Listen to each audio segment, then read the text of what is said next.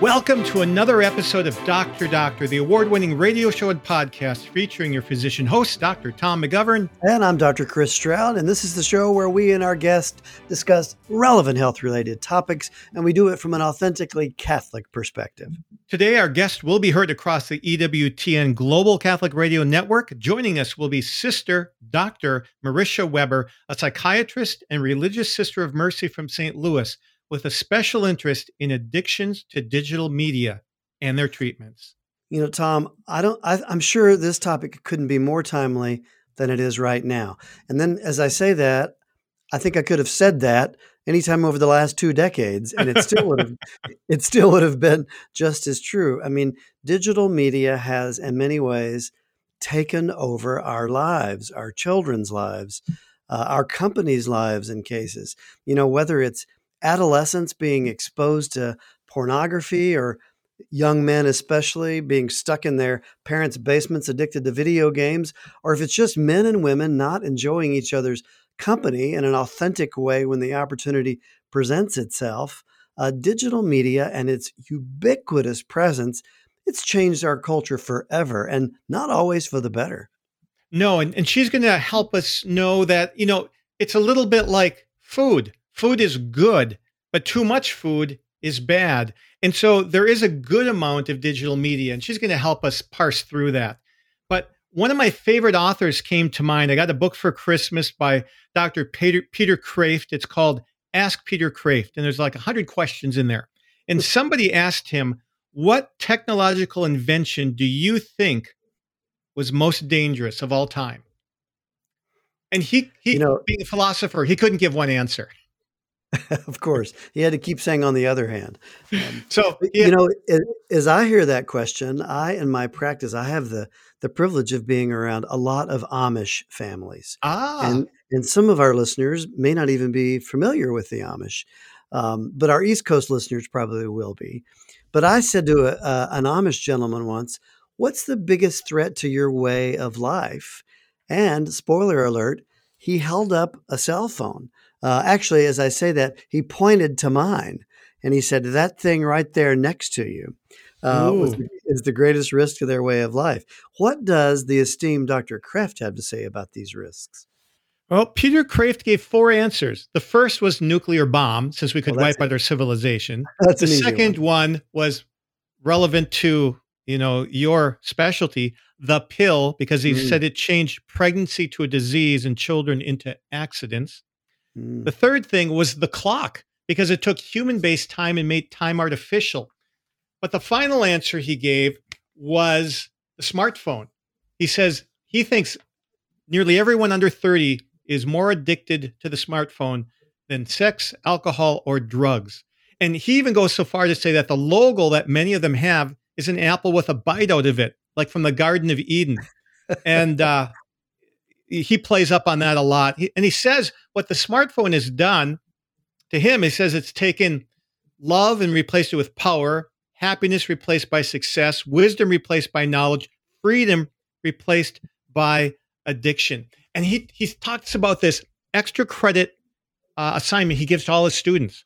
And he says over 80% of them cannot do it. And it's to write an essay on how my world and my life were different during the 24 hours during which I looked at no screen, smartphone, computer, tablet, Kindle, TV, etc. In other words, 8 out of 10 students, free extra credit. They couldn't do it. What does that mean? It means we're in trouble. I think Sister will tell us that. I'm often on call, and so that means when I'm going to Mass, I take that screen with me. And of course, I put it on vibrate, but I take it with me. And then occasionally when I go to Mass, I'm not on call.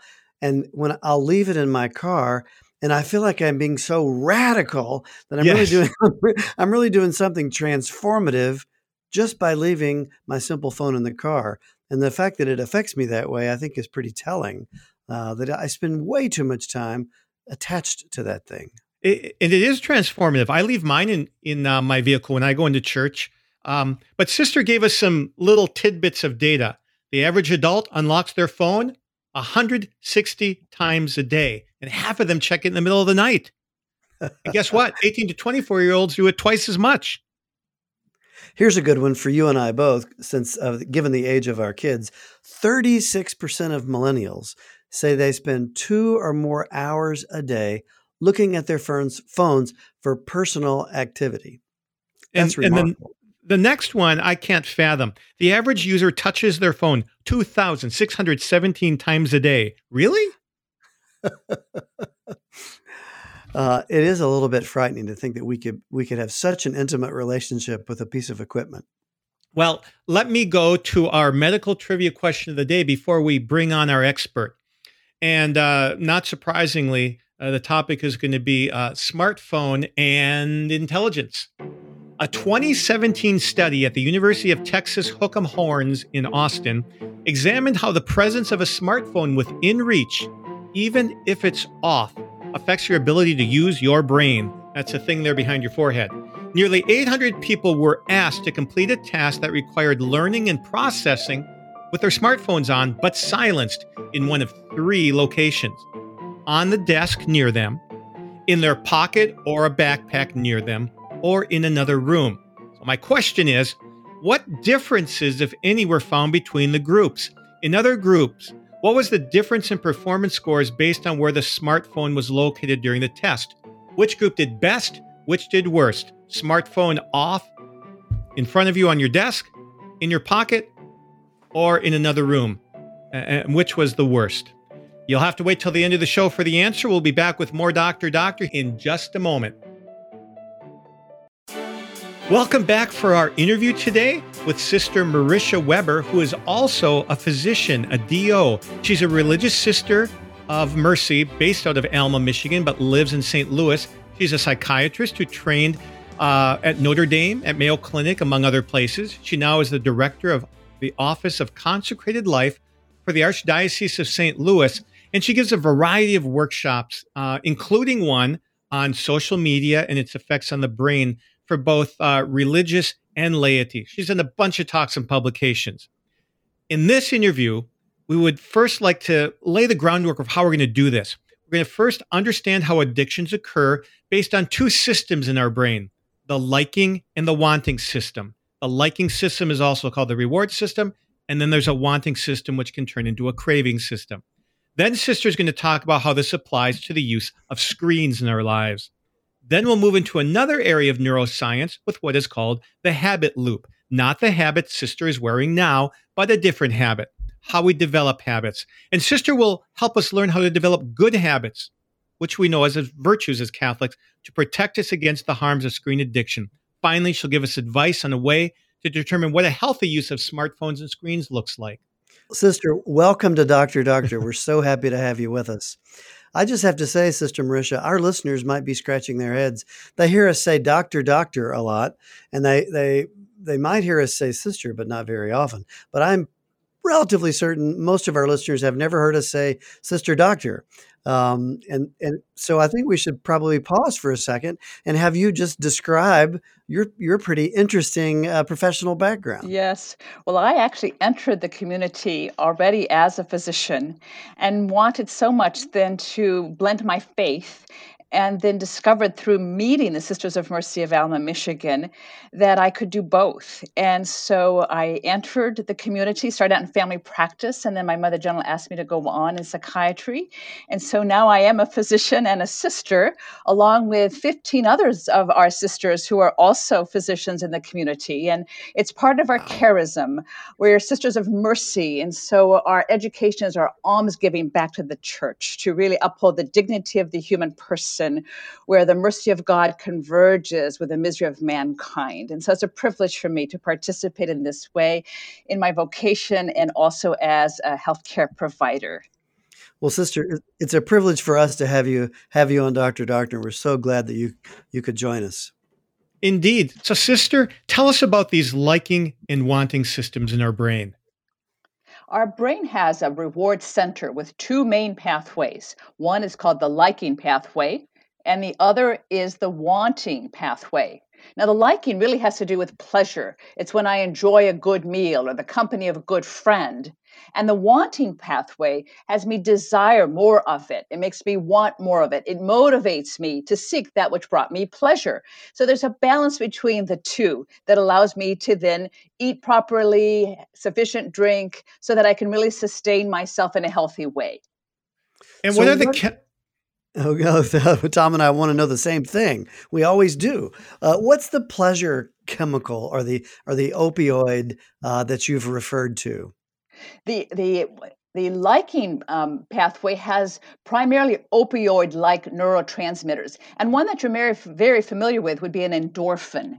So it kind of makes you feel good. You know, it's the natural painkiller. It's the one that gives you pleasure. So it's endorphin that's most often in the liking system. And how about the wanting system? The wanting has dopamine. And dopamine doesn't have to do with pleasure. Dopamine, remember, has to do with desire, with motivation. So it allows you then to be motivated to get what it is that brought you pleasure, which is that endorphin in your system or the opioids in your system. So what's an example from daily life that shows the interplay between the endorphin and the dopamine? Well, if you have the company of a good friend, then you're enjoying that company, and that's the liking system. And then it makes you then want to spend more time with that person, and that's the wanting system. Or if you're really, really thirsty, then that's the desire or the wanting system. And once you have something to drink, it just makes you, I just feel so much better. Because we used to think dopamine was for pleasure, but recently we found out it's not, is it? That's right. We learned now that there actually is a distinction, that dopamine does not incite pleasure at all. It has to do with desire and motivation. And it's the liking or the opioid system, the brain's natural pain reducer or pleasure system that only has pleasure. So as our listeners are listening, because that's what they do, how does this imbalance, how does an imbalance between liking and wanting lead to problems in everyday life? Good point. Is when we have too much of something that then basically when I want more food that's helpful, then once I've had enough food, then Krebs come out.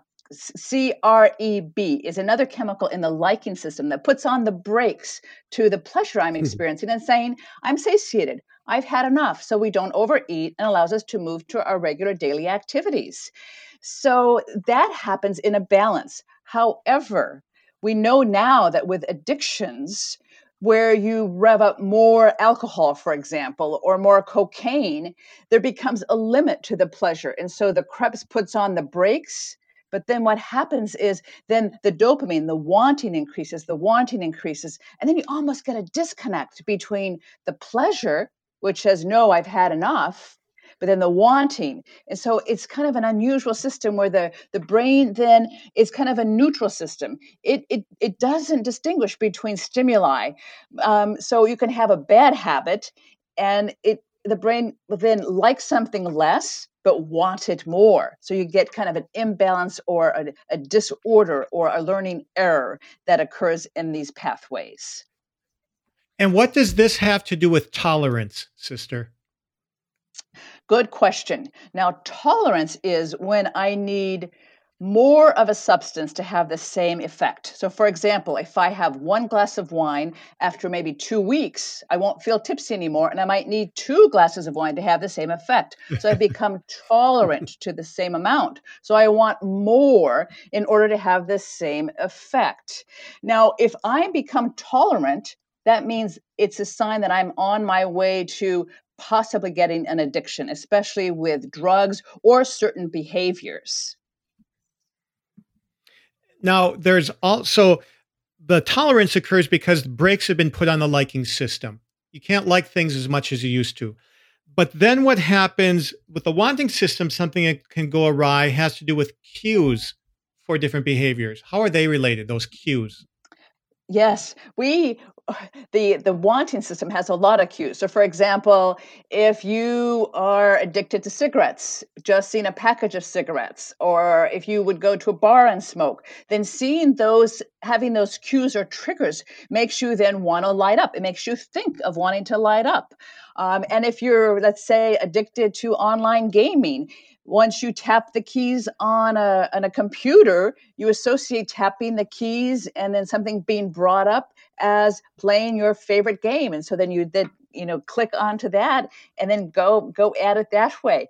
So those cues really trigger a certain routine that you engage in order then ideally to seek a reward. But when it's an addiction, it's not necessarily a reward. Sometimes it's something that's detrimental to your well-being. So, Sister, anyone that's ever tried to give up anything knows about cravings. And cravings certainly are a key characteristic of any kind of addictive phenomenon. And they can be chemical, or I guess they could be behavioral. What happens in this system that leads to these cravings that drive someone out after the thing which they know they shouldn't pursue? Yeah. This would happen online gaming. We also see it especially with things like internet pornography, where the pleasure system is saying, whoa, this is just enough. I really don't want to engage here anymore. So the brakes of the Krebs, but then the desire increases. And in addition, there's a chemical called delta phos-B that gets secreted with the dopamine that strengthens the pathway, that puts another rush through it and fuels your wanting and desire. But it's not being met, and so then you have more of an urge, more of a desire, and a craving evolves, and a real uncomfortability evolves in that pattern when you've got an addiction. And this happens with drugs, and it also happens with certain behaviors. So basically, there's a natural limit to how much we can like, but there doesn't seem to be a natural limit as to how much we can want. Isn't that interesting? Yes. The urge to want far exceeds the ability to like or enjoy. And I think that taps on the pain-pleasure principle. Too much pleasure is painful. And we then get this mixed up in a balance. I can have one hot fudge sundae, but if I have 3 hot fudge sundaes, that which was initially very pleasant and desirable becomes irksome and painful. So, Sister, do you sense in your work with patients that they sense they're traveling down this unhealthy path? Or is it more common to already find themselves there and not realizing they were on their way there? Often they're not aware of it. That's the thing. It almost blocks their thinking capacity. So I have persons really stop and think, what are the routines that you engage in? Are they actually bringing you the pleasure that you're seeking or the reward that you're seeking?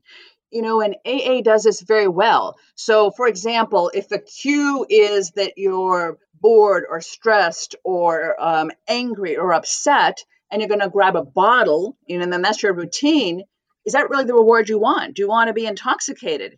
So if you don't want to be intoxicated, then instead your routine would need to be, okay, what fits my need? Then maybe going to an AA meeting and talking to a sponsor and realizing you're not alone. So the cue remains the same. I'm frustrated, I'm lonely, I'm stressed out. And maybe the reward doesn't take away the life stressors, but my routine is different. And what I've engaged in is much healthier. The same thing is true than how we use. What you're bringing up, Sister, is really this examination of conscience. So I think this is a perfect segue, which spells blasted. Sounds like a British epithet. But how does blasted fit into being an examination of conscience for addictions? Yes, it taps into the habit loop. So there's a cue that triggers a behavior that then leads to an action. And if we're seeking a reward, then that's the action we're often seeking. So, for example, blasted stands for bored, lonely, anxious, apathetic, angry, stressed out, or tired. So if I have a huge exam coming up and I've got to write a paper, then and my stressor is cued, Then I go to my cell phone and I pull out, let's say, Fortnite, and I stop playing Fortnite. Then, that's how I deal with stress. But it doesn't help me get this paper done. It's now in the wee hours of the night. So what I need to pull back and examine, what would be a healthier way for me to deal with my stress? And maybe I need to get the Fortnite app off my phone. Maybe I need to, if I'm stressed out, go for a jog in the evening. Maybe I need to go to the library and begin to work on my paper.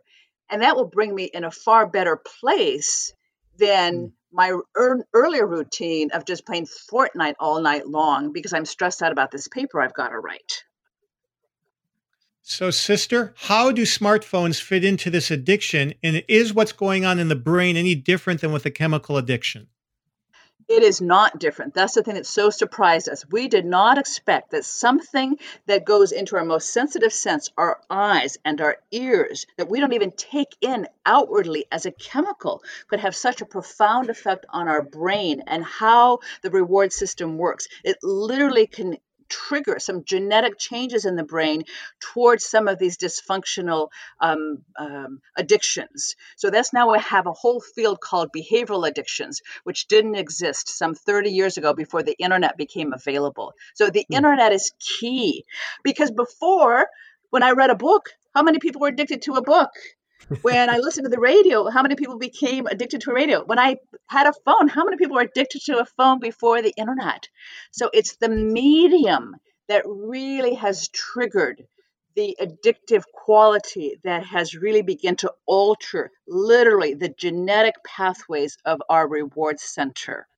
Now, it seems timely, sister, to ask about social media.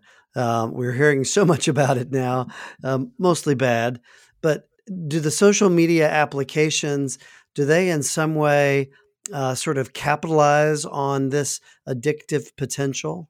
Oh, very, very much so. In fact, they have web designers that are really working on this because they know, like 40 years ago, they did an experiment with pigeons, a Michael Zeller, and he realized that if he dropped food pellets at unpredictable times, then the pigeons secreted more dopamine. Well, Mark Zuckerberg wanted persons to use his Facebook far more often. Remember, it was just a static directory, an electronic directory. So when they then experimented on the like button in 2007, they had 200 million users. Then we were like those pigeons, gambling when we might get a like or a post. And so then we would go after it. And so it exploded the number of persons who began to use Facebook. And then we have, Tumblr and Twitter and YouTube and all these other apps that have now engaged in this and have many more buttons that have triggered our desire to seek out just gambling. So yes, very, very much so. We have now gotten a whole recipe to trigger the dopamine in a way that was never possible before. And that's called positive, unpredictable reinforcement or variable reinforcements, where you vary when you get something that you might want, a positive response, or somebody posting, or somebody saying yes, or they like what I've done. So, it taps into our desire for attention, but in a way that's really, upset our brain pathways. So, for instance, sister, on my phone, I silence most of the time all notifications like email and texting because I noticed those pings are unpredictable and they would just rile me up. It's like, oh, I got to go check this. And it was taking me away from everything. So, if you're leaving those pings on all the time, how can you live a healthy mental life?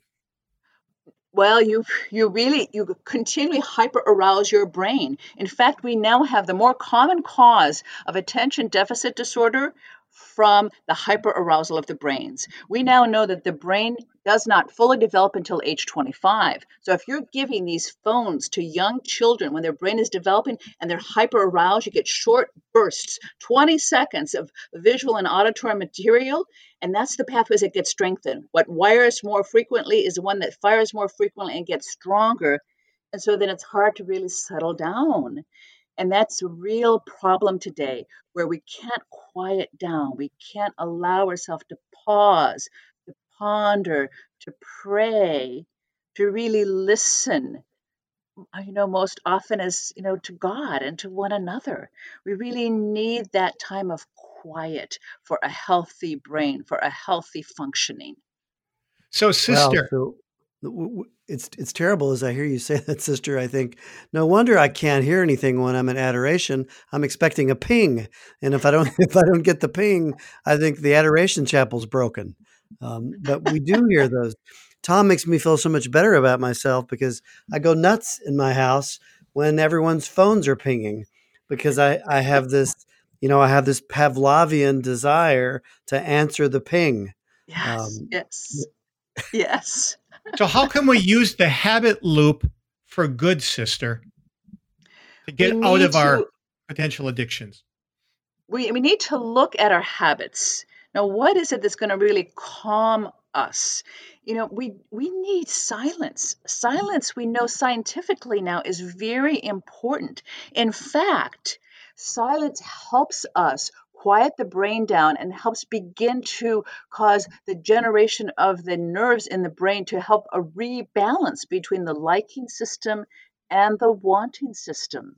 hmm. It also helps us relieve stress. If we're quiet enough, it leaves some of those feelings and those thoughts and those memories that kind of stirred to really begin to be integrated so that we can think about them and what we want to do about them. Is it something we need to address? Is it something we need to give to God or pray about? Even when we're sleeping, our mind goes a mile a minute. So we know that that's a very important part for brain health. So that's what's really missing. And we cannot listen to what God is saying to us. We cannot engage in prayer, which is an ultimate dialogue, if we are not quiet, if we're not hearing what another is saying. And I think that's what we're so missing is just human connection, to know and be known and to love and be loved. And a cell phone taking most of my time and interrupting my face to face interactions doesn't make me feel loved, doesn't make me feel really connected like I belong. And I think that's such a crisis that we're experiencing today as a culture. Well, Sister? amen, sister. Couldn't say that better. Thank you. I think about it in my own medical practice, and I'll bet, Tom, it's this way in your building. When our employees get together for lunch, they all have their devices out. Yes. Um, and they like to label me a boomer for coming down and saying, put your devices away, talk to each other. But that's exactly what we're missing, isn't it? Oh, Actual human interaction. yes, I think that's the crisis of what so many are experiencing today. There's an increase in anxiety, in part because of the hyperarousal and the comparing of what's on social media. And then also that dulls the brain. It's such a weight on the liking system, which is the pleasure, that then it creates almost a depression or a dullness. And then you want to just not, you don't feel good about yourself. So there's just such a need to really connect with another, to let them know that you care about them. I mean, how often are we in a conversation where somebody gets a ping and a ring and they pull out their phone and interrupt our face to face, giving me the sense that I'm less important to them and this thing is more important. So it really does affect our So, human sister, interactions. what's the difference between internal silence and external silence? And how much would you prescribe for listeners? External silence has to do with no outward noise. So there's no music, there's no voices, there's no electronics going on. And internal silence is really that quiet within our soul. And it allows us to commune with our Maker.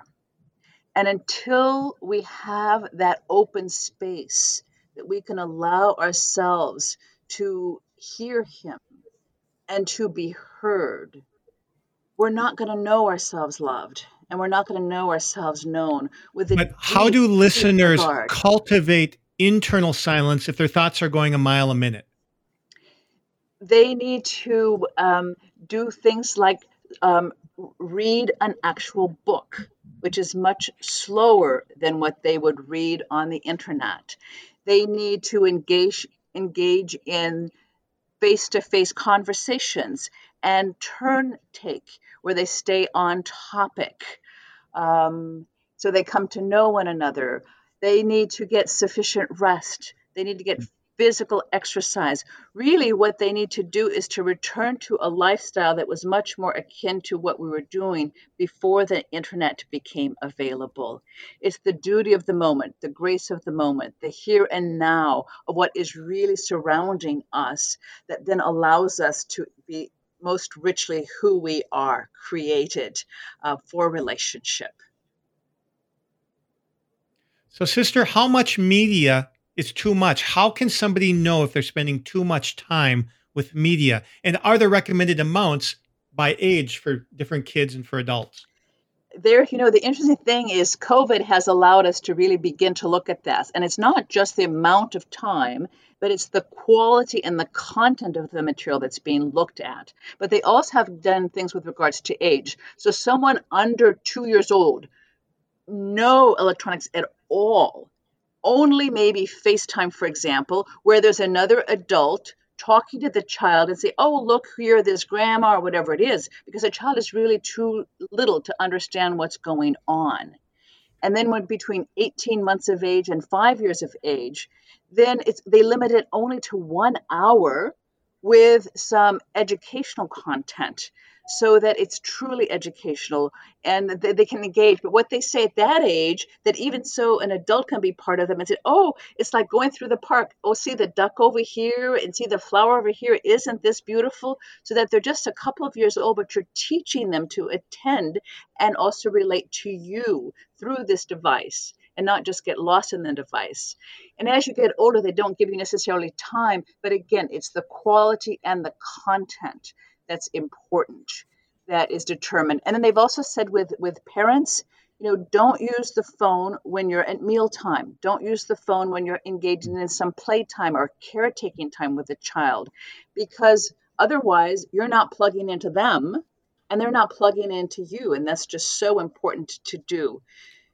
So it's something Practical to really question. Is it better at mealtime if the phones are out of sight, or is it just as good as they're face down on the table?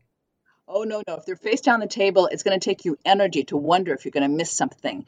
Clearly, the studies have shown that our willpower then is just wasted away by wondering what's there. It's much better to leave your phone at home or leave your phone, in the car if you're trying to really have a kind of conversation or a visit.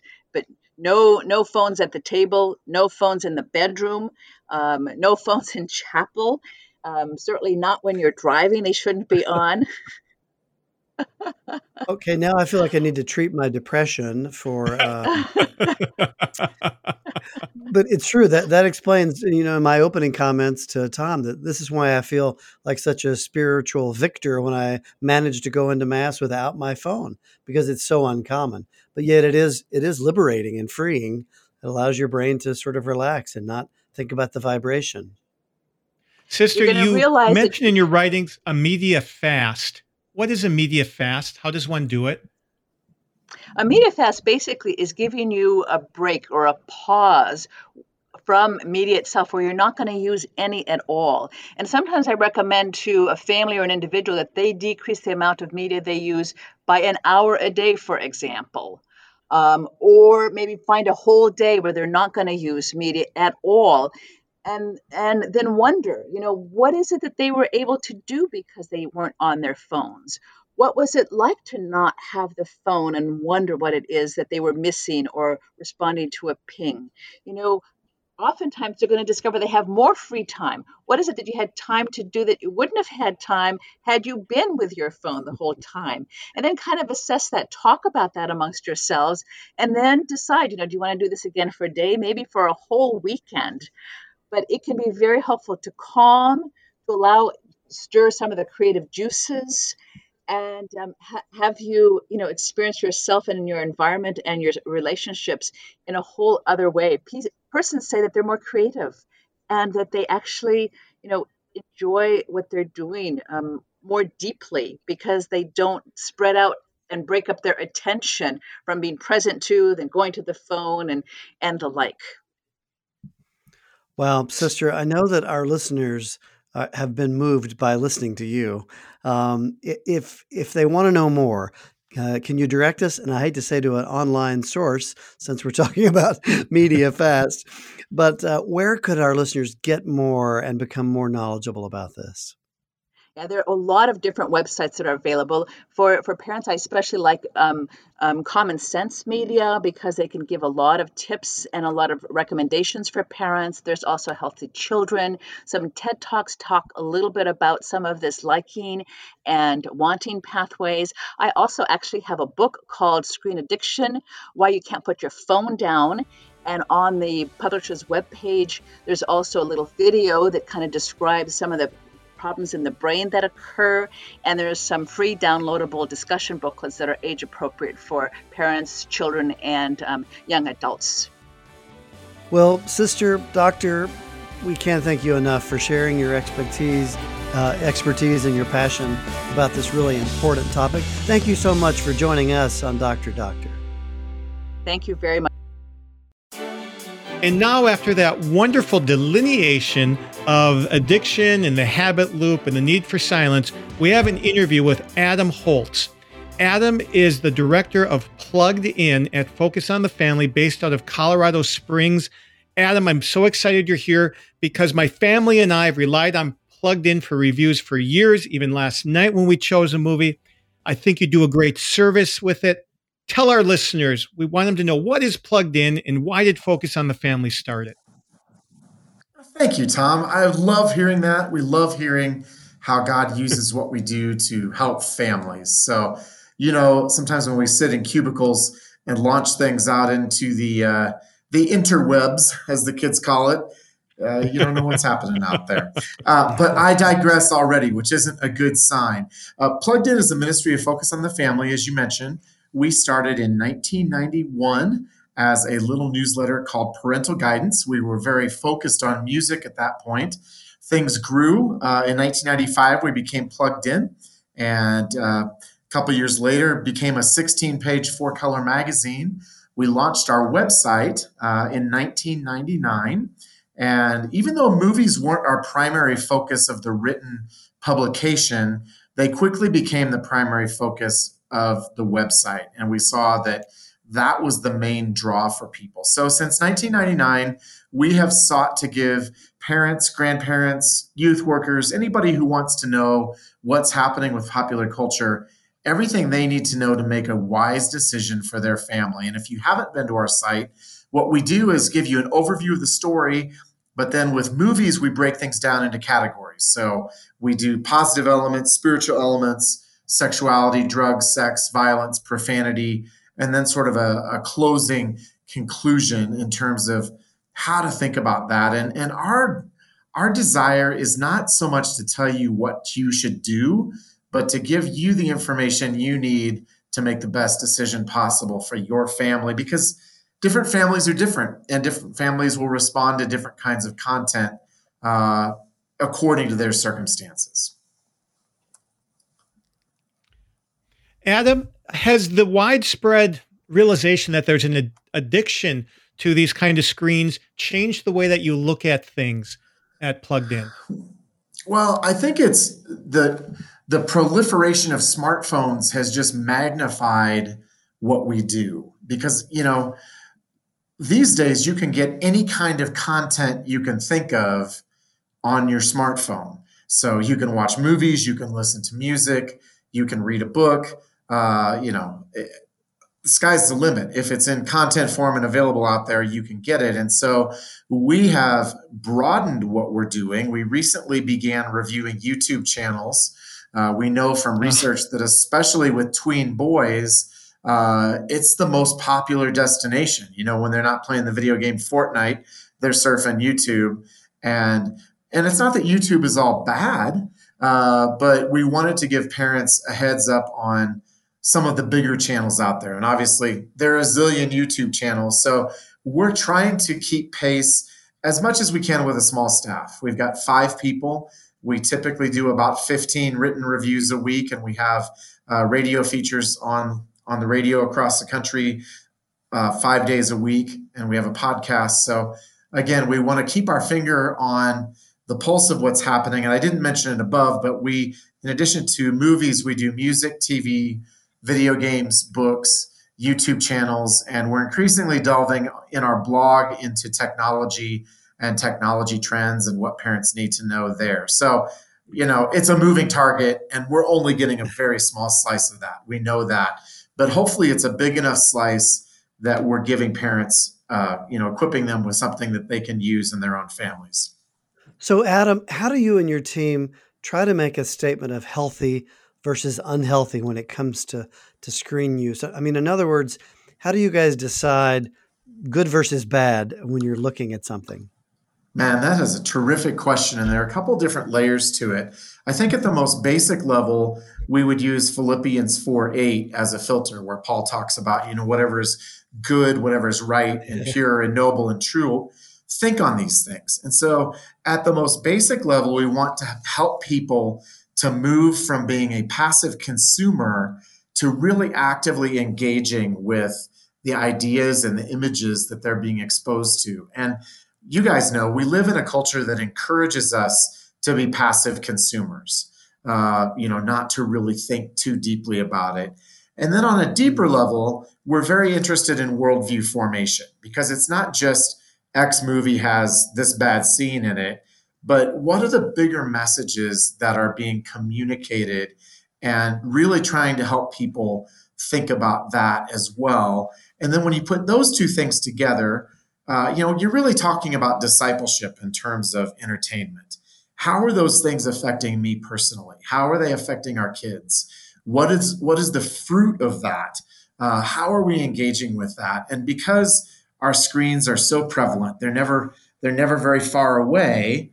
As adults, as parents, as ministers, we're constantly re-engaging with how are we doing? And I'm a parent of a 10, a 12, and a 14-year-old.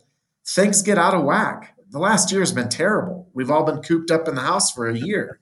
I'm not going to sit here and say we have it all nailed down, but the goal is not perfection, but actively engaging in thinking critically about how you're interacting with that content, whether it's becoming compulsive, whether it's leading to addictive behavior.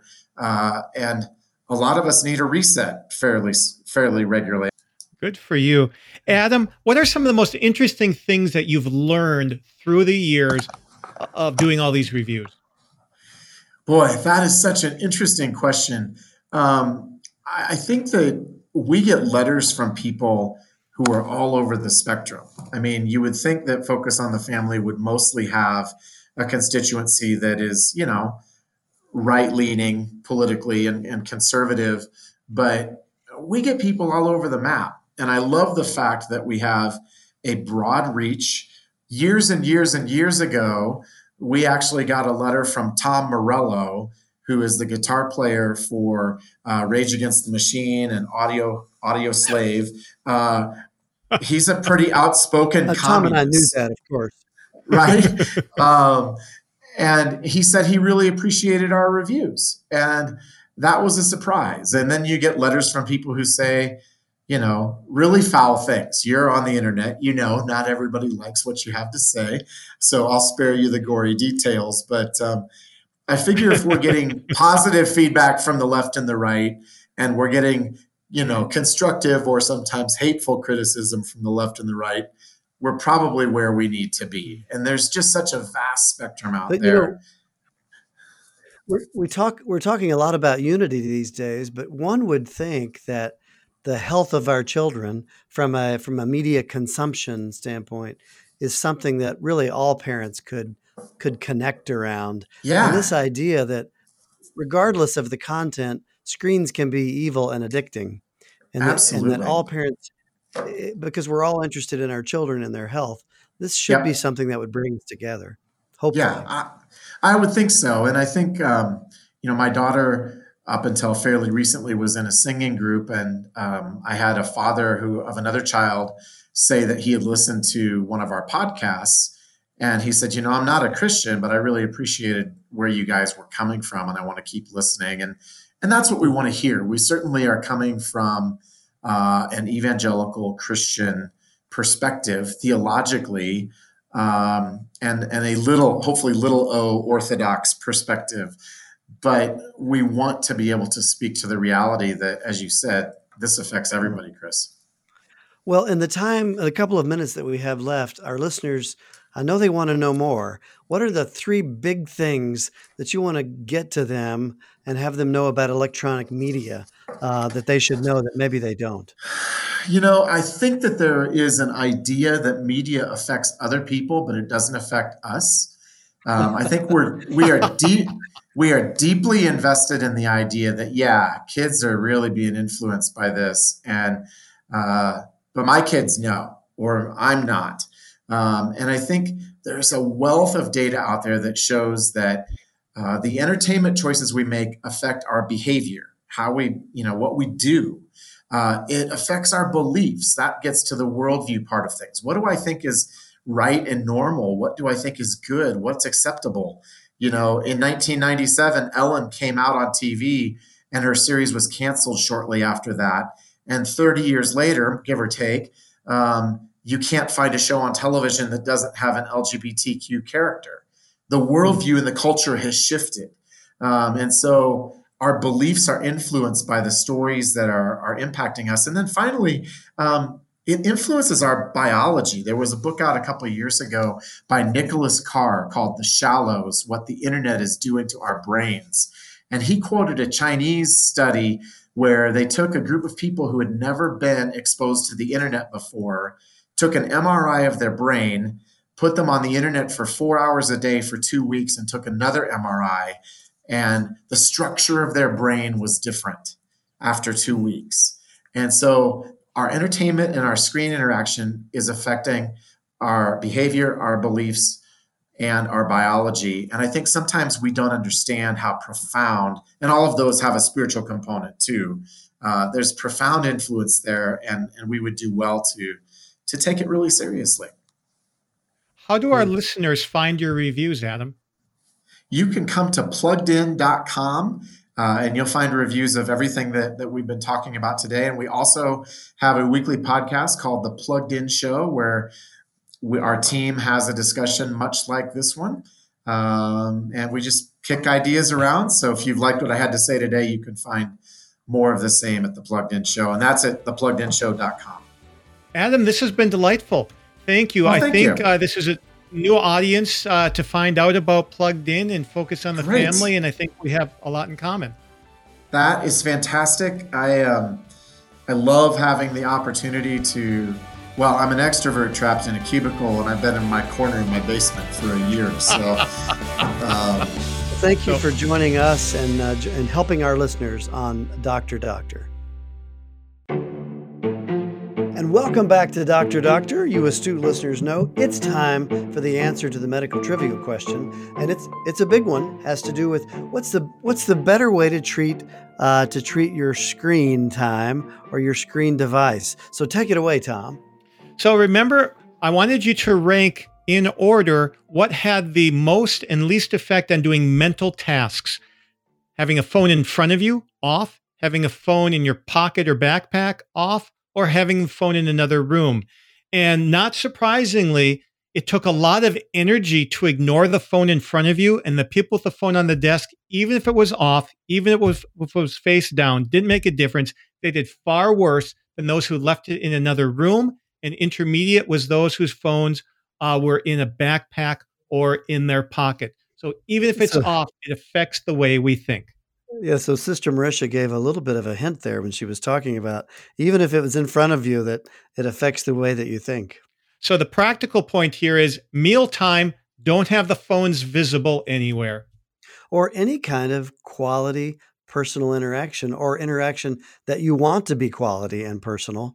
The first thing you ought to do is clear the space of electronic devices. And that's a nice segue into Chris's top 3 takeaways of this episode. Yeah, I loved this episode and the material that we covered, both as a consumer, as a parent, and as of this past weekend, a grandparent even. But the 3 big takeaways for me, in that addiction is bad. And, this is a health show. We talk about health from a Catholic perspective. And if you have screen addiction or addicted to games or the internet or other kinds of media, that's no less evil than being addicted to a substance, legal or otherwise. And so addiction is bad. That's one of the takeaways. I think another one has to be, and I love the way Sister Marisha said it, we need silence to be healthy. It affects our brain, and we need both, as she talked about, external silence, no noise, but we also need internal silence. I love the way she set that up. We're never going to hear the voice of God that so many of us desire if we don't turn the noise down. And then last, a really practical tip, I think, for our listeners with young children. Young children, she said specifically under the age of 2, really need no screen time whatsoever. Maybe FaceTime to see their grandparents in another town where they're at least connecting it with a human person. But really, they do not need to be entertained by electronic screens. And we thank you, our listeners, and are grateful for you being with us for another episode of Dr. Doctor, the award-winning official radio program and podcast of the Catholic Medical Association, brought to you from the virtual studios of Redeemer Radio and the EWTN Global Catholic Radio Network. Please share what we hope you'll think is the good news of Dr. Doctor. Share it with a friend and invite them to check us out on their favorite podcast app. You can also find us on drdoctor.org, our website. Previous episodes all the way back to the beginning, I think. So be sure to check those out and be sure to tune in next week for your appointment right here with Dr. Doctor. This is Dr. Tom McGovern. And I'm Dr. Chris Stroud. We're signing off until your next dose of Dr. Doctor. Dr. Doctor is the official radio program of the Catholic Medical Association, whose members are dedicated to upholding the principles of the Catholic faith in the science and practice of medicine. The views expressed on Dr. Doctor do not necessarily represent those of your co-hosts or the Catholic Medical Association. Have a question for our doctors or a topic you'd like to hear about? Call or text your questions to the Holy Cross College text line at 260-436-9598 or fill out the form at drdoctor.org. Tune in for new episodes every Friday and find all our past episodes at drdoctor.org. This show is a production of the Spoke Street Media Podcast Network. For more great podcasts, visit spokestreet.com.